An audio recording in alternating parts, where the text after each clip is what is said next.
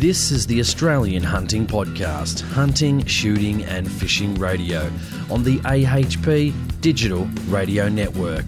Visit us at australianhuntingpodcast.com.au. Sit back, relax and enjoy.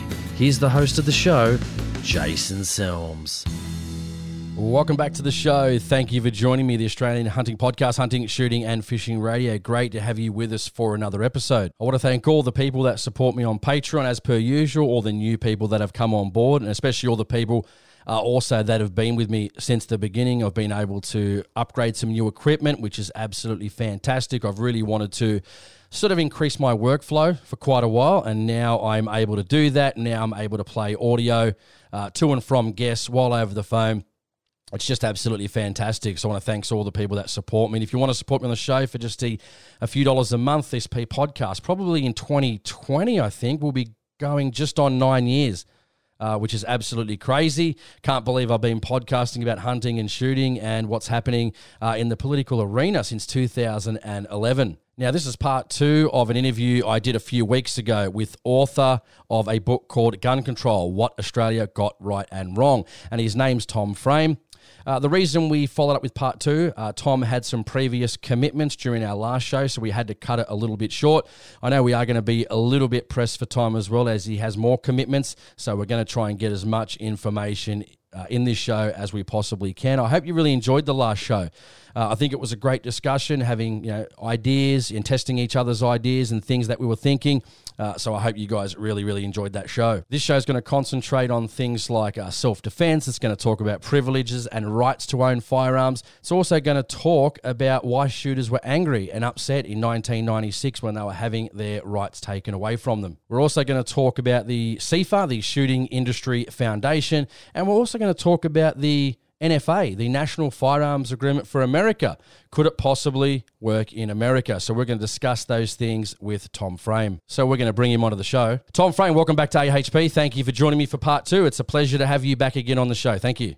I'm looking forward to our chat. Absolutely. I want to talk about, we went through a lot of meat and potatoes of our last show, getting more towards into the book. I want to talk about an interesting one, rights versus privileges. Can you sort of explain what rights versus privileges to own firearm? Now, I've been discussing this quite a lot on the show. A privilege, under the meaning, is a special right, advantage, or immunity granted or available only to a particular person or group. Right meaning is a moral or legal entitlement to have or to do something. Now, under the law, if I'm over the age of 18 years old, I have a right to have a firearms license. There's been many cases throughout, especially over the last few years, where the courts or the tribunals have actually ruled for the police to give a person's firearms license back because they suspended it. Perhaps they didn't like the look of the person. Perhaps they were associating with people they didn't like. And what was really telling was that either the court and or the tribunal judges were actually saying it's a right for these people to have their firearms license, and were directing the police to give their firearms license back. So give me your 2 cents on why you think it's a privilege to own a firearm.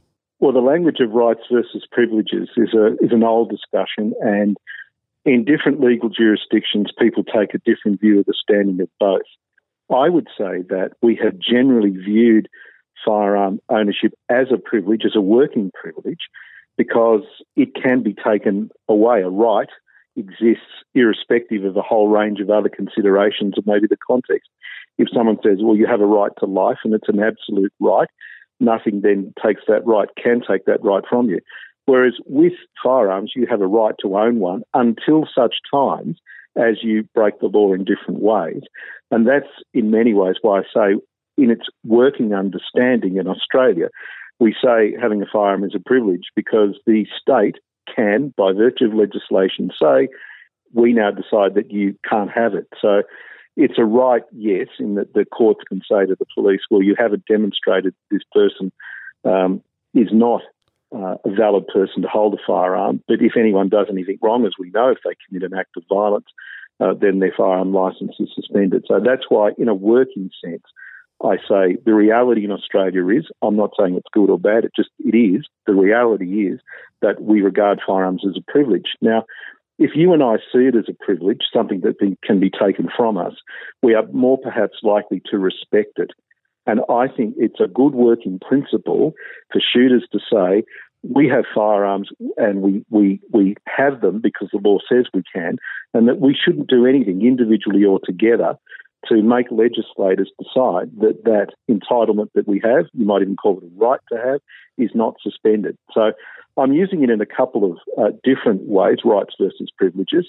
But I would want to say that whatever the state says we can do in legislation, if we treat it as a privilege, we're more likely to, I think, honour it and to never put ourselves in a position where it can be taken from us. A lot of people talk about, and this comes back to the Second Amendment as well, and we're talking about that on our previous show, and people say, well, they have a constitutional right, which is true. But don't forget also, too, that constitutional right is not absolute in the fact that if you go to a gun store, you're a known felon, or they do a background check on you, and then they say, well, sorry, sir, you've actually failed our said background check. You don't actually get a firearm. So I guess my point being is that is the fact that if I'm over a certain age, why are we treating it like a privilege? Why aren't we treating it as a right? I mean, I know we can change the law to say, we can take that, right or privilege, however you want to call it, off you. But I mean, isn't that the same with all rights? I mean, is it a privilege to drive a motor vehicle? I mean, we're not some special interest group. Anyone over the age of 18, regardless of the colour of their skin, gender, it doesn't matter whatsoever, even remotely about that. If you want to get a firearms license, you can. I mean, what would be stopping the police if it's a privilege to come to my house tomorrow and say, Jason, listen, we just don't like the look of you. We don't know who you're associating with. It's a privilege to have a firearm. We're taking your gun license off you. And then I would say, well, hang on, I haven't done anything wrong. I'm actually a good person. And this has happened many times over the last couple of years. That's why I say when you're sort of saying privilege,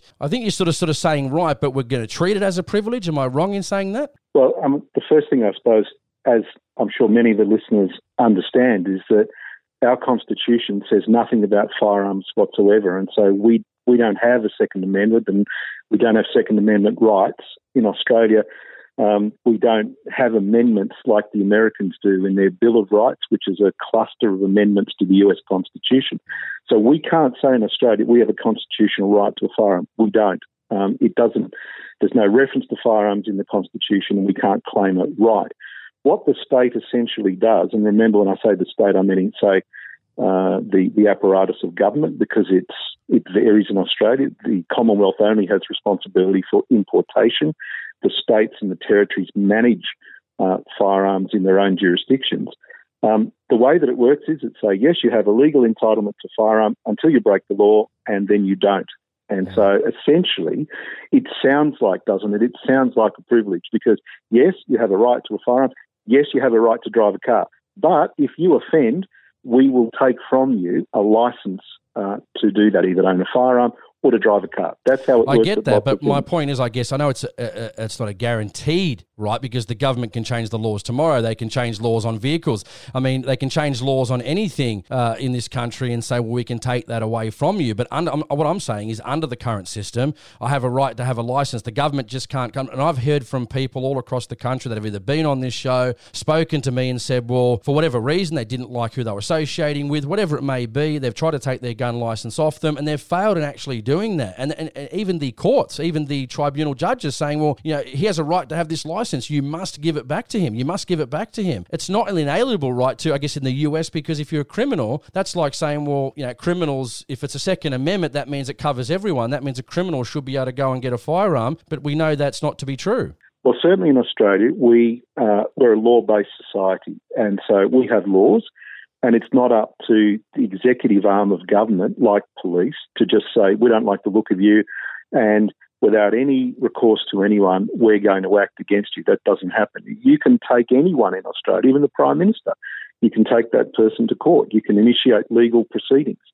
So it is the case that we are managed by the rule of law, and the rule of law is important. It separates, I think, a country like Australia from those countries where it's the law of the jungle. And therefore, it is right and proper that if the police attempt to do anything, which, if you like, is contrary to the law, we can then take legal recourse. We can go to the courts, we can go to the AAT or wherever the proceedings are, and we can say, look, we think someone's exceeded their lawful authority, or in doing what they've done to me, they've acted outside the provisions of law, and therefore we can seek judicial review or judicial turnover or whatever it might be. I think you're actually agreeing with me here. I think you're agreeing with me. A bit of a backhanded agreement, I think. Am I incorrect? Oh, no, not backhanded. I think, no, there's nothing backhanded at all. I agree with you that But people have to act within the law, and it doesn't matter who they are. The police have to act within the law. The Prime Minister has to act within the law. And if they want to change the law, there are processes for doing it. Now, there are some things which are inalienable. In other words, some things in the Constitution that all citizens are assured. Now, if, for instance, we think that some freedoms of ours are being taken from us by government, we can seek recourse even in the High Court. Governments just can't act however they want to act. They have to act within the Constitution, and then they have to act within the legal framework of the state. So it is important, and you and I are agreed, and I hope all the listeners are agreed, that if we have a law, the law should be obeyed. If people act outside the law, be they law enforcement or we subject to it, then there has to be a recourse to legal process, fairness, procedural fairness. The police just can't come along and say, we don't like the look of you or who you're associating with, we're going to take your firearms licence. We can say, well, I don't agree, I think you've been unfair, I'm going to seek redress, and we can pursue that. That's the way that things work in this country. There are some things which will always be ours, assured to us by the Constitution, but firearms ownership and firearm use is not one of those things in Australia. The reason a lot of this stuff has been, pushed down shooters' throat, that it's a privilege to own a firearm, and I totally agree. If you're a criminal, you shouldn't have access to firearms. I think we can both agree on that. But under the judicial review, it sounds like you're saying, well, I do have a right to have the firearms. No, you're treating it like a privilege, but that was not what, I guess you said that was a privilege in the book. In essence, you said we're treating it like a privilege, but I think it's a right. And I wanted to play something for you. I thought you might find this interesting. I only just found this again a couple of weeks ago. I thought I had a soundbite of Samantha Lee, so I just wanted to play that now, and you can hear what Samantha Lee thinks about it. In Australia, our laws do not allow us to use firearms for self-protection or protection of property. And I think that's trying to find a balance between public safety and the needs of shooters. In Australia, having a firearm is a right and not a privilege. We have to prove why we want a firearm, and I think that's legitimate. So there you go. You just heard Samantha Lee. She's saying the complete opposite. She says it's a right to own a firearm in this country. Well, within the law, it is a right until you act outside the law, and the law then says we are withdrawing from you that right, which I'm saying sounds like and feels like it is a privilege. Now, there's a great deal of literature about how the law distinguishes one from the other and what it can do. Essentially what it says, you have a right to do something until you act contrary to the law, and if you like, your right or your entitlement is taken from you. She's also right in saying that you don't have a right to a firearm unless, and then the genuine or legitimate reason provision is then provoked. You can't just say, I want one because I want one. Well, you have to give a genuine reason. I think that's not unreasonable. People might think it is. It doesn't seem that way to me. And I think generally the genuine reason specifications are not pushed to the extent that you think they might if we were really trying to eradicate private firearm ownership. Renowned for their strength, reliability and attention to detail, Moroku shotguns are the perfect example of what a sporting shotgun should be. Moroku have been producing quality products for over a century and sold in Australia since 1963. Each Moroku shotgun is crafted with precision, from the MK Trap and sporting models to the all-round best-selling field shotgun, the MK70. Visit morokushotguns.com.au for more details and stockists. I want to go on to the next one because I thought this was great, actually, what you said, and I agree with you totally about public expenditure and wastage. So I want to play something. It was one of your previous interviews, and I thought it was good. I wanted to play that just now. So you do talk a lot in the book about the red tape and reducing it. Why is that the answer? Why does reducing red tape ultimately, in your view, lead to making Australians safer? Well, in part because we can take the resources that we invest, or I think to some degree waste, regulating law-abiding shooters and put it into dealing with a gun crime with criminals, with the importation of firearms that never exist, they're not held by licensed shooters and they're not registered, and actually put resources where more and more people are dying, which is domestic violence, of which women are principally the victims. I want to talk about that too, because I found that very interesting, Tom, about government wastage. Now, I wanted to play one just very small excerpt from the show, which I thought was interesting also. So I'll just play that. There's much more adherence to the importance of safety and diligence in the use and storage of firearms, licensing, registration. What's your thoughts on registration in general and the fact of government wastage? Well, I think there's two things I'd say in relation to that. I would say, first of all, that the licensing of shooters is significantly more important and more effective than registering individual firearms. So let me make that point. They're not the same thing and they're not on the same plane. If I'm asked about them, I say, yes, I think there should be licensing and yes, there should be registration. But I don't regard them as having equal significance or equal substance in terms of what they deliver to the community. I do think that there is an argument for registration. I mean, I'm aware, we're both aware, that some people say it's pointless, that what it does is it creates records of firearms which make it easier if the wrong people access them to come and steal your firearms. I still think there's an argument for it, that we want to know that firearms are moving around the community so that the firearm that exists is in fact one that is legal. It's not illegal, that we've tracked it. If this particular firearm was used in a crime, it may help in crime prevention, crime detection. I'm thinking that it's prudent. I wouldn't certainly go to the barricades for registration of individual firearms, but I think that given that's what we've done in the past 20 years, we've registered individual firearms, a lot of effort's been put into it. Now, your argument may be that this is a case of waste, that it doesn't actually achieve a great deal, and we could talk about that in detail. It's a kind of conversation that would be good to have with both police and with registry officials to find out whether or not it's making much of a difference to much. But certainly what I would say, when I've said this in an ABC interview, when I said to someone, look, the cost of all of this administration is borne by the public, and the interviewer said, well, who cares? And I said, well, I care. We should all care when governments waste our money. It's our money. It's our taxes. It's been taken from us to regulate this state. If it's not achieving its desired end, then get rid of it. Save the money. Put it into more productive things. So I'm open, Jason, certainly to a conversation about if we did get rid of registration, what that would mean, what it costs, and looking at, okay, if we redeployed the resources somewhere else, where would be the right place to put it? Australia generally is one of the last countries in the world to have this type of system to register firearms. Back in 2014, long-term serving Prime Minister Stephen Harper abolished firearms registration, said it was wasteful and ineffective and it hadn't saved one single Canadian life. Again, why does Australia just pursue these things? I think there's a couple of reasons. One of them is that, again, there's the legacy of 1996 and the effect of the advocacy of groups like Gun Control Australia that has made Australians feel, wrongly in my view, that if you register firearms, it'll make a difference to community safety. I'm not necessarily persuaded that it will or it won't. I'd still like to hear more about it. I don't think I myself have enough information to make a judgment to say, let's get rid of the whole system. I mean, Canada's made that decision. So hearing about their experience, as you say, it's been gone for 5 years. So after 5 years, you could do a study. Has it made a difference? If so, what so? I think that's a good thing to do. And we could say, look, Canada did it. There was no reduction in safety.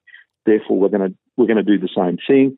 I'm open to that. But certainly I do think that the reason we don't do it is because we've got this idea that somehow we were perilously unsafe before 1996, but we're now incredibly safe after 1996 because of the National Firearms Agreement, and with the narrative that's being pushed up until now by Gun Control Australia, people have believed that. And any step, be it barrel lengths, be it collapsible stocks, the things we talked about last time, there's somehow the notion in the mind of the non-shooting community that any change is going to make us all less safe, and they're not wanting to countenance that. And politicians who are afraid of a controversy that won't bring them any votes don't take a courageous step and do what the Canadians have done. So you rightly draw attention to the Canadian experience. We should continue to look at it, and if it proves to be an exercise with merit, then hey, let's have a close look at it. Would you like to advertise on one of the most tech-savvy mediums on the internet? Then why don't you advertise with us on the Australian Hunting Podcast? If you have a product or business that you would like to promote, then we would love to hear from you. Become one of our partner advertisers by calling Jason on 0425 881 967 or email australianhuntingpodcast@gmail.com. It was very interesting that you brought up on ABC Radio National one of the benefits of the registration. This was in your second interview, but unfortunately it's been removed from the internet and I couldn't find a copy. I did email them, but apparently once it's gone, it's gone. But you said that fact that, well, we know where the firearms are and that if police attend a domestic dispute, they know who has a firearm on the property. So I guess my first question is if I'm a police officer and I get called to a domestic dispute, whether this is at the initial phone call to the police, whether this is after the fact to gather information, what would you do in that situation? If I'm a police officer and I attend a domestic dispute and I know a firearm's there, I would treat the situation with caution. If I checked and there was no firearms there, I would probably still treat the situation with the same amount of caution. So if one of the benefits or one of the key benefits you said of registration was knowing firearms are on the property, I guess my counter question would be, well, how many times has a law-abiding firearms owner at the point of the police either coming to their property for a domestic dispute, pulled a firearm on the police and or shot the police? Well, again, I think that we both probably know the answer, which is that doesn't tend to happen. But that was one of your key reasons for registration. I mean, it's just, sorry to say it was fanciful. I understand what you're trying to say and knowing the firearms there, but what if the person was a criminal and didn't have a gun license but had an unlawful firearm underneath the sheets under his bed? Why would you treat the situation any different? And even if we saw 5 people that were killed in that situation, I mean, is that enough to waste billions and billions of dollars that have been wasted since 1996 on an issue that is not even happening in the community? Well, the first thing is that I can only go on. I've got a number of my students at the university who are police, and I say to them, look, is this something that helps you? And they will generally nod in that direction. So, again, I didn't make the law, and I'm not, in one sense, I don't have a requirement to defend it other than to say, these are the reasons that have been given for what was initially done and why it might be retained. So I am told by police who are my students that it is helpful to know that the premises to which they have been called may have a firearm. Will the firearm be used? Will they think it'll be turned against them? We know the answer is that the vast majority of law-abiding citizens don't do this. But it is an argument, Jason. You ought not to hear me incorrectly. It is an argument that is put for the reason for having registration. I'm I'm simply repeating that this is an argument that is put for that, and it's for the matter for the police. If there was a decision that we would get rid of it, it would be something the police would have to do in their advocacy. There'd be probably a Senate inquiry or a state inquiry, upper house inquiry, and the police would be asked, does this make a difference? If not, okay, that's a reason then not to have individual registration. It is an argument that has been put and is put. The cost of the registration of individual firearms, I have not seen a figure put on the cost of that particular component of firearms registration and the work the registry does. So I agree with you. It probably runs to the millions of dollars. And I would welcome an inquiry, a public inquiry, where the benefits of individual registration of firearms were held against the costs, and for people to be able to say it makes no difference. That's all I've tried to do in this book and my interview, is to say, look, why don't we talk about these things? At the moment, they're not talked about in a rational, sane way, and politicians won't host the kind of discussion I think we need to have, where we ask, as citizens, the questions you're asking. Don't get me wrong that I'm trying to say, let's stick with it because this is a cogent argument. I'm saying that, look, this is the argument that has been put up. I'm willing to see that be the subject of discussion, like all bits of legislation that are reviewed. The NFA and all the state and territory legislation ought to be reviewed as well. Just wish you'd probably have clarified that during that ABC Radio National interview, because what I heard was you said that was a reason to have registration. I don't think I heard that incorrectly. And when I heard that, I thought that's interesting because, no one that I know of, and I did obviously extensive research trying to find people that have pulled guns on police and or shot police at the point of a domestic dispute. Police will say that it helps them because they don't really like having people having firearms, and that if we're wasting billions of dollars on something that's wasteful and ineffective, on something that may happen, I just think we should treat all situations the same with the caution that they need when attending a domestic dispute. That's all. Well, I'm sure that's what the police do. That the fact that a premises does not have, or it's not known that there are firearms there. I mean, I'm sure that professional prudence of police would dictate to them that they're always careful and that they're always alert to the possibilities. But when you do an interview on the ABC, we have time to talk longer. So we're going to talk for over half an hour. An ABC interview traditionally, conventionally, runs to 8 or 9 minutes. And you just have to make the points. You don't make the points you choose to because you get asked questions, sometimes not the ones you would either ask or want to answer. And so it is an argument for individual registration. It is an argument. I think it's not fair to say, oh, if I repeat the argument, therefore I support it either generally or with strength and enthusiasm. It is an argument for that. I wasn't the one who said, and I'm not the one who's saying, we should have individual registration of firearms because it achieves certain things. I said this is an argument for it. Only an open inquiry, the kind that we haven't had, would we then elicit enough information to say, look, it is an argument, but it's one that people don't use or it doesn't actually have much strength. I just would have liked to have seen that money go to much better things like, finding criminals with firearms, hospitals, roads, things people can actually benefit from. But we'll move on to the next one because I thought this one was interesting too. You talked about in the book, and this is, I guess, throughout several parts in the book, that, in 1996, obviously, firearms owners, had their rights taken away from them. At one point calling shooters hotheads, calling them extreme. I mean, didn't shooters, especially since they didn't do anything wrong, didn't they have a right to be upset? Didn't they have a right to be somewhat angry that their rights were being taken away from them? There was also no mention of what the fallout of these gun control laws were. Just to name a few: bankruptcy of family businesses, family relationship breakdowns, kids now in broken homes, and most importantly, probably the biggest one, of people that had committed suicide over this stuff, especially for financial reasons, family and relationship breakdowns. Yet no mention of that. Just shooters needed to hand in their guns and put up and shut up. Well, they're supposed to just walk in there with a smile on their face and say, well, here you go, I haven't done anything wrong. If I say anything bad, I'm going to be targeted. If I try and relate to the general community, I'm going to be targeted. What choice did they have? Well, they had the choice that many elected to take, which is they were involved in protest marches and they said publicly that they weren't happy with the Howard government. They had the right to do that. They did that. But my point I'm not sure the point that you're making, because I accepted that people weren't happy. They expressed their unhappiness. At that time, it made no difference. As it turned out, in polls around the country conducted by polling organisations, they found that the support for the National Firearms Agreement was probably running at 80+%.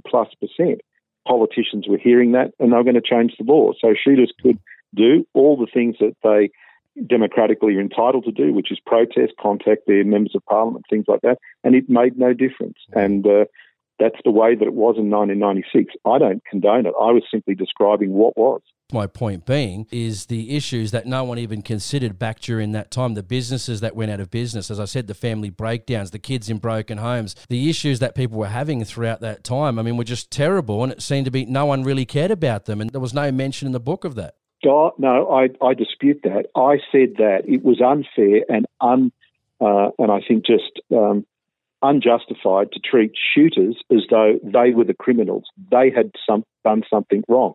I did repeat John Howard's own remark that to his own colleagues, he said, I'm going to do something that is against all my interests, which is I'm going to harm people who have done nothing wrong. I said all of that, and I would stand by my point that. And I've said then, and I've said in an article I wrote in The Australian after the Christchurch but it wasn't against massacre. His interest, though, Tom. It was against the people's interest because they're the ones that lost the businesses. John Howard still had the guns defending him. John Howard didn't give up his firearms ownership. Not that he had any, but he had his armed security. He didn't give up anything. People like me and you gave up everything. But what he said was against his political interests, instincts, that kind. In other words, John Howard didn't believe you punish people who have done no wrong. And he accepted, and he even conceded at that time, that he was doing something that law-abiding shooters would not like, and they had not brought it on themselves. I made that point, and he would make that point now. Yep, there was fallout, there was collateral damage on people who'd done nothing wrong, who had not broken the law. And I've said in the book, and I said subsequently, that I think that was one of the greatest mistakes that was made.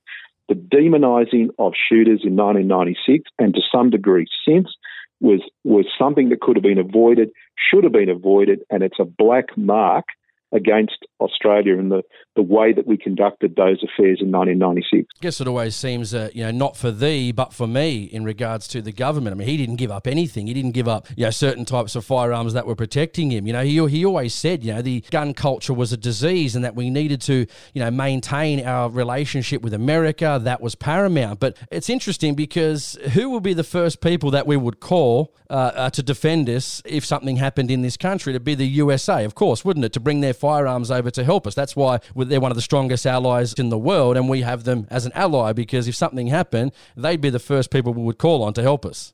Well, we would like to think with that guess they what, Tom? would.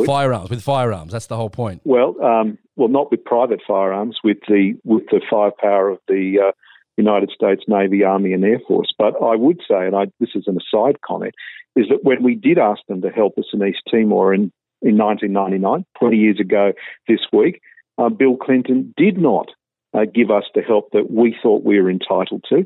And John Howard made it quite plain to Bill Clinton that he was not happy that they were not supporting us when we had supported them in many situations to their benefit before then. But certainly, John Howard. It's so interesting, though, isn't it? John Howard was so unhappy. I didn't mean to interrupt, sorry, but John Howard was so unhappy that we weren't helping, but yet called the American gun culture a disease and wanted everyone else to give up their rights. But this is why people from America get so upset with the politicians that are trying to push this gun control rhetoric now. I mean, why not lead from the front? Why didn't John Howard lead from the front and said, I'm going to get rid of these types of firearms from the police and from the people that are defending me? Why not stand up and say, I'm going to lead from the front? But he didn't do that at all. Look, he had to respond to the fact that 35 people were killed in Port Arthur and that was seen in a certain way by the Australian people. Don't hear me trying to defend what he did, because I'm not a supporter of the National Firearms Agreement in terms of all of its provisions. I think that something needed to be done in 1996. There was laxity in some of the states. There was inconsistency in the law. So an approach was needed. I think, and I've said this in the book, it went way too far, that it did harm people who'd done nothing wrong, and that it was an intrusion on the lives of individuals that was unnecessary to achieve the objective being sought, which was to stop shooting sprees in public places. So he went too far. My view is, though, that he accepted there would be some political fallout from this, and also his government paid for the buyback. Now, we can argue about the buyback, but it was Commonwealth funds that had to supply it. And then you'll then rightly point out, yes, it was an increase in the Medicare levy that paid for it. So the Commonwealth government didn't have to find new money to fund it. But it was one of those kinds of things that, I think he could have lost political skin on. As it turned out, he didn't then. I think the coalition did lose political skin in the 1998 Queensland state election, but it didn't federally. The whole point of writing a book about this is I do think that he got things wrong. I've told him that. He and I have talked about this. I don't think you should have done X, Y, and Z. And he kind of listens to my views. Now, that's not going to change the law. What will change the law, I think, is a conversation the kind of which we're having now, when we find common ground, and it's from common ground or middle ground that we might see reform of the NFA. The Australian Hunting Podcast is the only hunting, shooting and fishing podcast radio show in Australia. With over 40,000 downloads per month, you are sure to find some information that can help you. If you love hunting, shooting, fishing and a little bit of politics, the Australian Hunting Podcast has you covered. To listen, check us out on iTunes and visit australianhuntingpodcast.com.au. Tom, I want to talk about self-defense, page 111 of the book, and it was interesting that you said a different mood prevailed amongst hunters who asserted they had a great affinity to nature than city dwellers. Notably, neither group tried to argue that restrictions would infringe upon their right to self-defense. Most Australians, including shooters, acknowledged that keeping people safe was a job of the police. Now, you were talking a bit earlier about the police going too far, and the government also at the time saying under the NFA that, well, this was to stop mass shootings. So why did they take away firearms for self-defense? And going on from that too, that most shooters acknowledged that keeping people safe was a job of police. I don't think the general shooting community think it's the job of the police to keep people safe. They're not on my doorstep at every opportunity. As you know, you call them, they come. If I'm being murdered or attacked or raped, like we've seen in the past, I mean, they can't do anything. Do you agree or disagree with firearms for self-defense, and did it go too far? Well, the first proposition is that in Australia, and certainly in the 20th century, since we became a federated Commonwealth, it is not for individuals to use lethal force to defend themselves. So in 1996, it wasn't a case of there was a right of self-defence using firearms that was then taken from the citizenry. That's not what occurred. We didn't have that entitlement before, and therefore the NFA didn't extinguish it. On the question of whether or not we have a right of self-defence, the courts agree we have a right of self-defence, but we don't have the right under the law to use a firearm for self-defence. And generally speaking, most of us in most situations believe that it's for the police to sort out matters of domestic unrest, lest if we get involved ourselves, we take the law into our own hands. That's the phrase that we use. Now, it may be imperfect, but I think most people think that's the job of the police. If they need to do it better, then that's something we communicate to our elected representatives. True, but are you saying should we have a right to be able to use firearms for self-defence within the home? No, I don't believe we should. So what about people? What about outside the home? Obviously, that's a definite no then. It most certainly is. I don't think firearms should be used for personal self-defence. That happens to be the law, and I think there's good reasons for having a law that says you and I just can't have our handguns that we might have in our safe in our walk-in road, but if someone does something to us. Now, it may be that we may be so frightened that people might take them up, but you'll find that when the courts come to make judgments on people's behaviour in that instance, it won't generally support the action that they took. But the whole idea of the NFA, as you said previously, was to remove or reduce the mass shootings. There was no mention of self-defence. That went further than obviously their own tenure they were planning back in 1996. And I mean, I hear this all the time. I mean, I hate to wake up every single couple of weeks and see women being raped and murdered or people being attacked in their home. And I know you said it's under the law we can't use a firearm for self-defence, but there's been many cases where people have used a firearm for self-defence and haven't been prosecuted. There was high-profile cases like in Melbourne, Jill Meagher raped and murdered by a 22-time rapist. Eurydice Dixon. I mean, you're saying these people shouldn't have a right to self-defence? No, I'm not saying that, and I've not said that, and I would never say that. But they're now dead. They're dead. That's right, but they do not have a legal right to own a firearm for the purpose of self-defence. And you're saying they shouldn't, you just said previously they shouldn't have that right. That's right. I don't believe they should. They have reasonable, what the courts would regard as reasonable right of self-defence, but having a firearm for that purpose is not one of them. And I'm concerned about people carrying firearms in public places for the purposes of self-defence. I haven't had anyone in my family or even my extended family been the subject of public violence. So you might say, well, until you do, you shouldn't speak. But at the moment, I'd have to say in our society, and I think on balance, it's the better approach that we not have an individual right to have a firearm for the purpose of self-defence, either within the home or beyond it. I'm sort of blown away because I just can't understand in what reality that someone dead is better than someone or is better than somebody carrying a firearm. It just makes no sense to me what you just said. But what you're saying makes no sense to me. So it's okay they're dead then? Is that what you're saying? No. How was she supposed to fight off Adrian Ernest Bailey, who was a 22-time rapist who was in the gym doing steroids? How did she have a chance, Tom? How did she have a chance? I'm very passionate about this sort of stuff, actually. Well, if you want to argue that you and I have a right or anyone has a right to take a firearm anywhere for the purposes of self-defence, then that's something that should be put to the electorate and if you like, tested in terms of public opinion. I mean, most people would say that's not something that they want to happen in Australia. We have other methods to try to keep people safe. And that someone is dead is a tragedy. And Adrian Bailey is the kind of person that needs to be behind bars.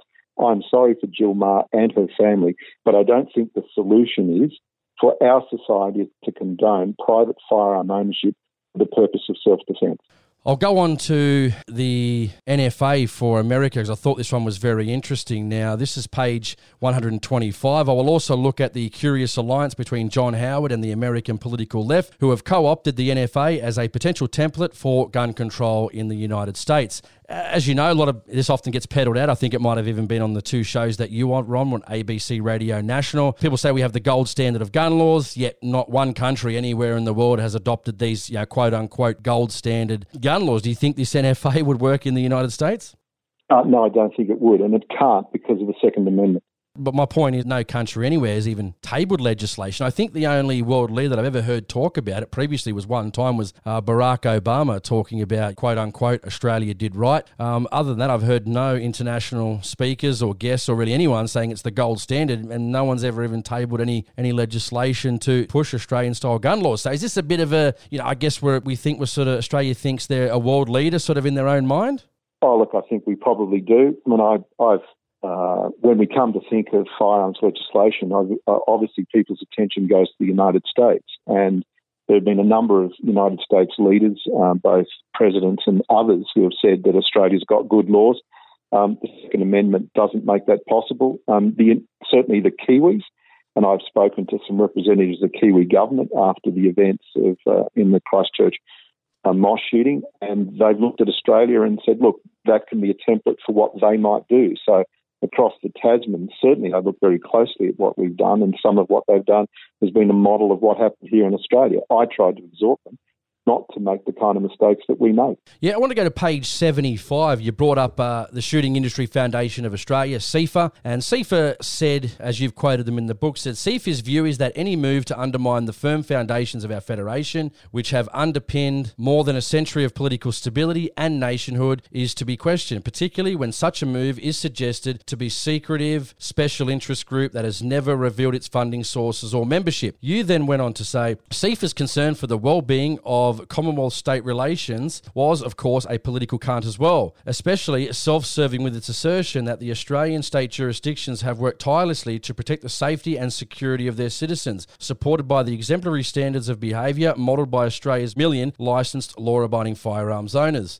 This was pure rhetoric, and that hopefully persuaded no one. SIFA's only positive contribution to the conversation was to support a national integrated digital database of licensed owners and firearms owners. Shooters don't want their their firearms details on a national register. They don't want their registered firearms on a national register, and they don't want their licenses on a national register. So why was that a good thing for them to recommend? Shooters are very unhappy about this. Shooters don't want a national registry.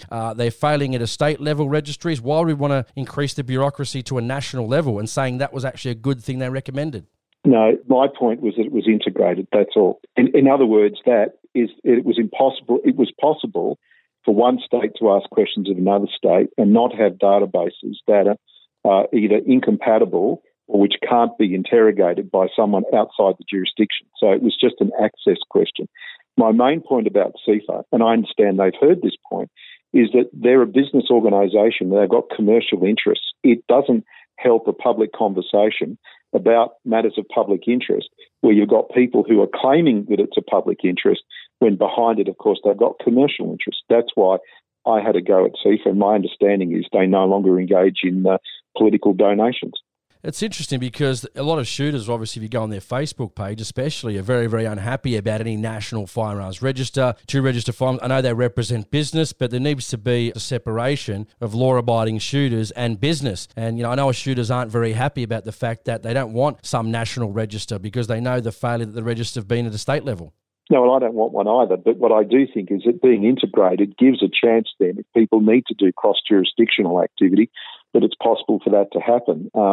At the moment, for instance, we've got issues with the electoral roll and how the electoral roll, you would think, would be something that the Australian Electoral Commission would look after, but there's some anomalies. So some states just regard themselves as being the be-all and end-all, and that I do think sometimes in crime prevention and other things, that making it possible for jurisdictions to talk to each other in productive ways. It was the integrated fact that the databases exist already, and to make them integrated, that was the point that I was making there. On page 119, I guess the last question we'll go into, this was about Shooting Stuff Australia. They make videos on YouTube, as we discussed previously before the show started. They're friends of mine. On page 119, you said the campaign waged against Samantha Lee in particular has been highly personal and vindictive. A Queensland shooters group called Shooting Stuff Australia produced a mocking video in which a reference was made to Sham Lee from Fun Control Australia. It featured an effigy of a blonde doll of Samantha Lee being blown apart by an Adler shotgun. Going on to the second page, page 120, it said the video was condemned across a number of online forums by shooters who realised the reputational damage it caused. One blogger at the Enough Gun website also wrote, it's as though they are planted to make Australian shooters look completely irresponsible and moronic to the general public. His point required no further elaboration. I guess this was a satire video. When did we become so soft that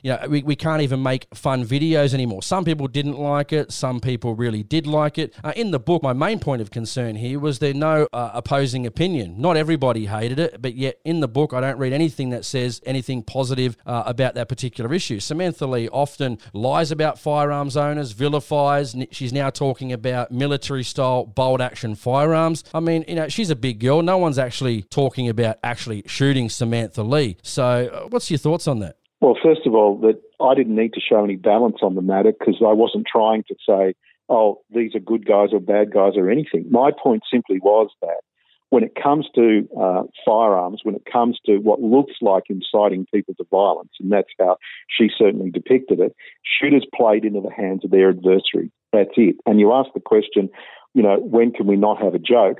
Well, I'm all for humour and I'm all for satire and I'm all for showing sometimes the absurdity of parts of our public life. But it played into her hands and the hands of others to say, look at these shooters, they can't be trusted. And, the satire itself gave the impression that shooters weren't responsible people because they would think that was funny and other people didn't think it was funny. And another gun site said, it's definitely not funny. So my point, but this is an unknown blogger from some website that no one even really goes to. As far as I did some research, obviously, there's not many people that even use this forum. As far as I was looking at, not to hassle the forum by any stretch of the imagination, but I mean, I'm sure there would have been other places to put another comment saying, well, just to provide two sides of the coin and be a little bit balanced in your argument in the book. But I didn't need to be balanced because I wasn't trying to. There was no requirement at that point, Jason, for balance. It was simply to say shooters need to be aware that if they think something's funny, but it can be interpreted by someone else as intimidatory, then that's it. It doesn't matter that it's unfair. It doesn't matter that it wasn't meant that way. It doesn't matter that it was just fun. She was able to, first of all, refer the matter to the police. She was able to get a headline in the ABC. She was able to create the impression that shooters are actually rednecks and that they're irresponsible. Now, I'm sure the guys that did this are not those kinds of people, but by doing that spoof video, it allowed her to make that case. And what I was trying to say is that shooters sometimes don't realise the incendiary nature of some of the things they do if they're wanting to be seen as reasonable people who can put a position that is reasonable and that therefore becomes the basis for changing the law. That's all it was, Jason. I didn't need to say, and I don't need to say now, that, some people thought it was good and some people thought it was bad. My point simply was that Sam Lee was able to use this to discredit shooters and to say, you can't trust these people. We need stronger laws, not weaker laws.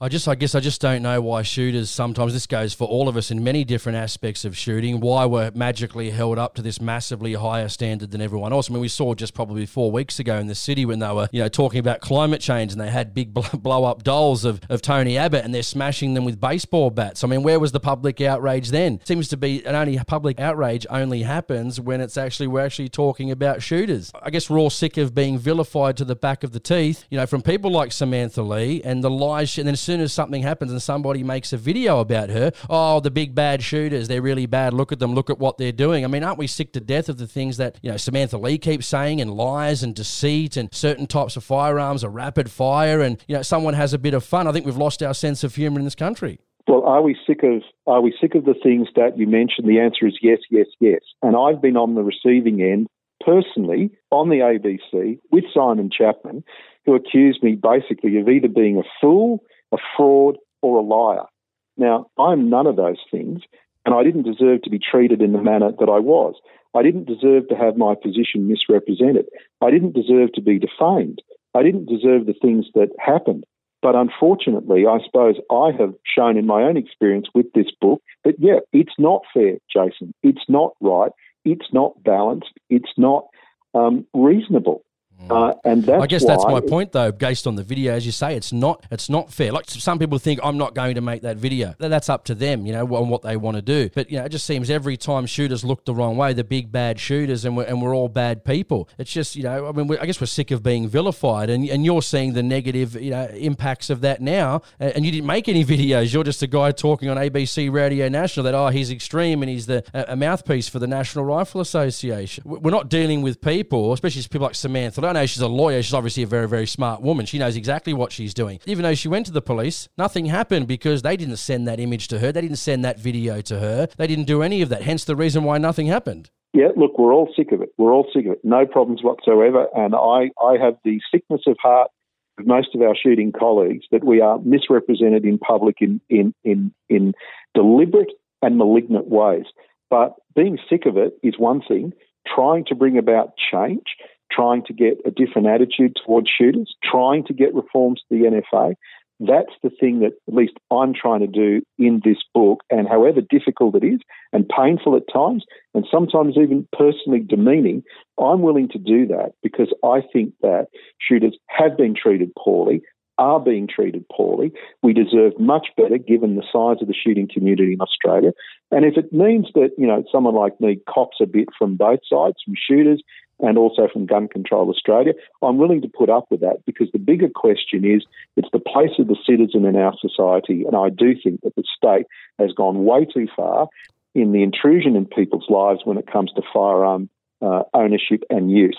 And so there's a rocky road ahead, but I think it's worth traversing because I do think that shooting sports, and certainly my vocation as a farmer, we do need to have firearms, and I wouldn't want to see certainly any extension of the NFA. I think it can be sensibly reformed, and that's certainly my main priority. Last question, just a very quick one, because I know you've got to go. Your time's very pressed. It gets back to the last one as well about the public image of shooters. I mean, I guess when you wrote the book, did you consider both sides of the argument and perhaps the negative public image of shooters that the book may portray by people might reading it? In the space of me speaking to you a couple of weeks ago, I decided to go and read the book again because I wanted to get a feel for it. Perhaps, was I being too harsh? Was I feeling wrong? By the end of the book, even for the third time, the only way I could feel was like I needed to sort of apologise for my gun ownership. I mean, I don't want to have to apologise for my gun ownership. That's how I felt at the end of the book. And did you consider perhaps the text in the book that it may be eventually a negative public image for shooters?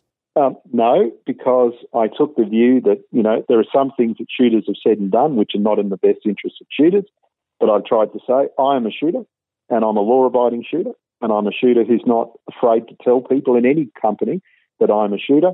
And I think that I, at the same time, made the point that the Greens Party, that Gun Control Australia were people who were not telling the truth, who were exaggerating, who were creating fear. You read the book as a shooter, and there are some things about shooters that I might have said to which you take exception. I know there are people on the other side who have also taken exception about the way in which I have portrayed them. There have been people living in cities that say, you think people in the cities are either ignorant or don't understand what happens in the countryside. And I said, I absolutely said that and meant that.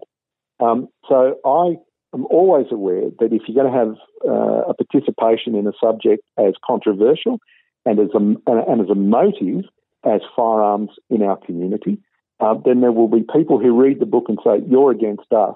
The irony is that Simon Chapman thinks that I'm, a stooge for the NRA.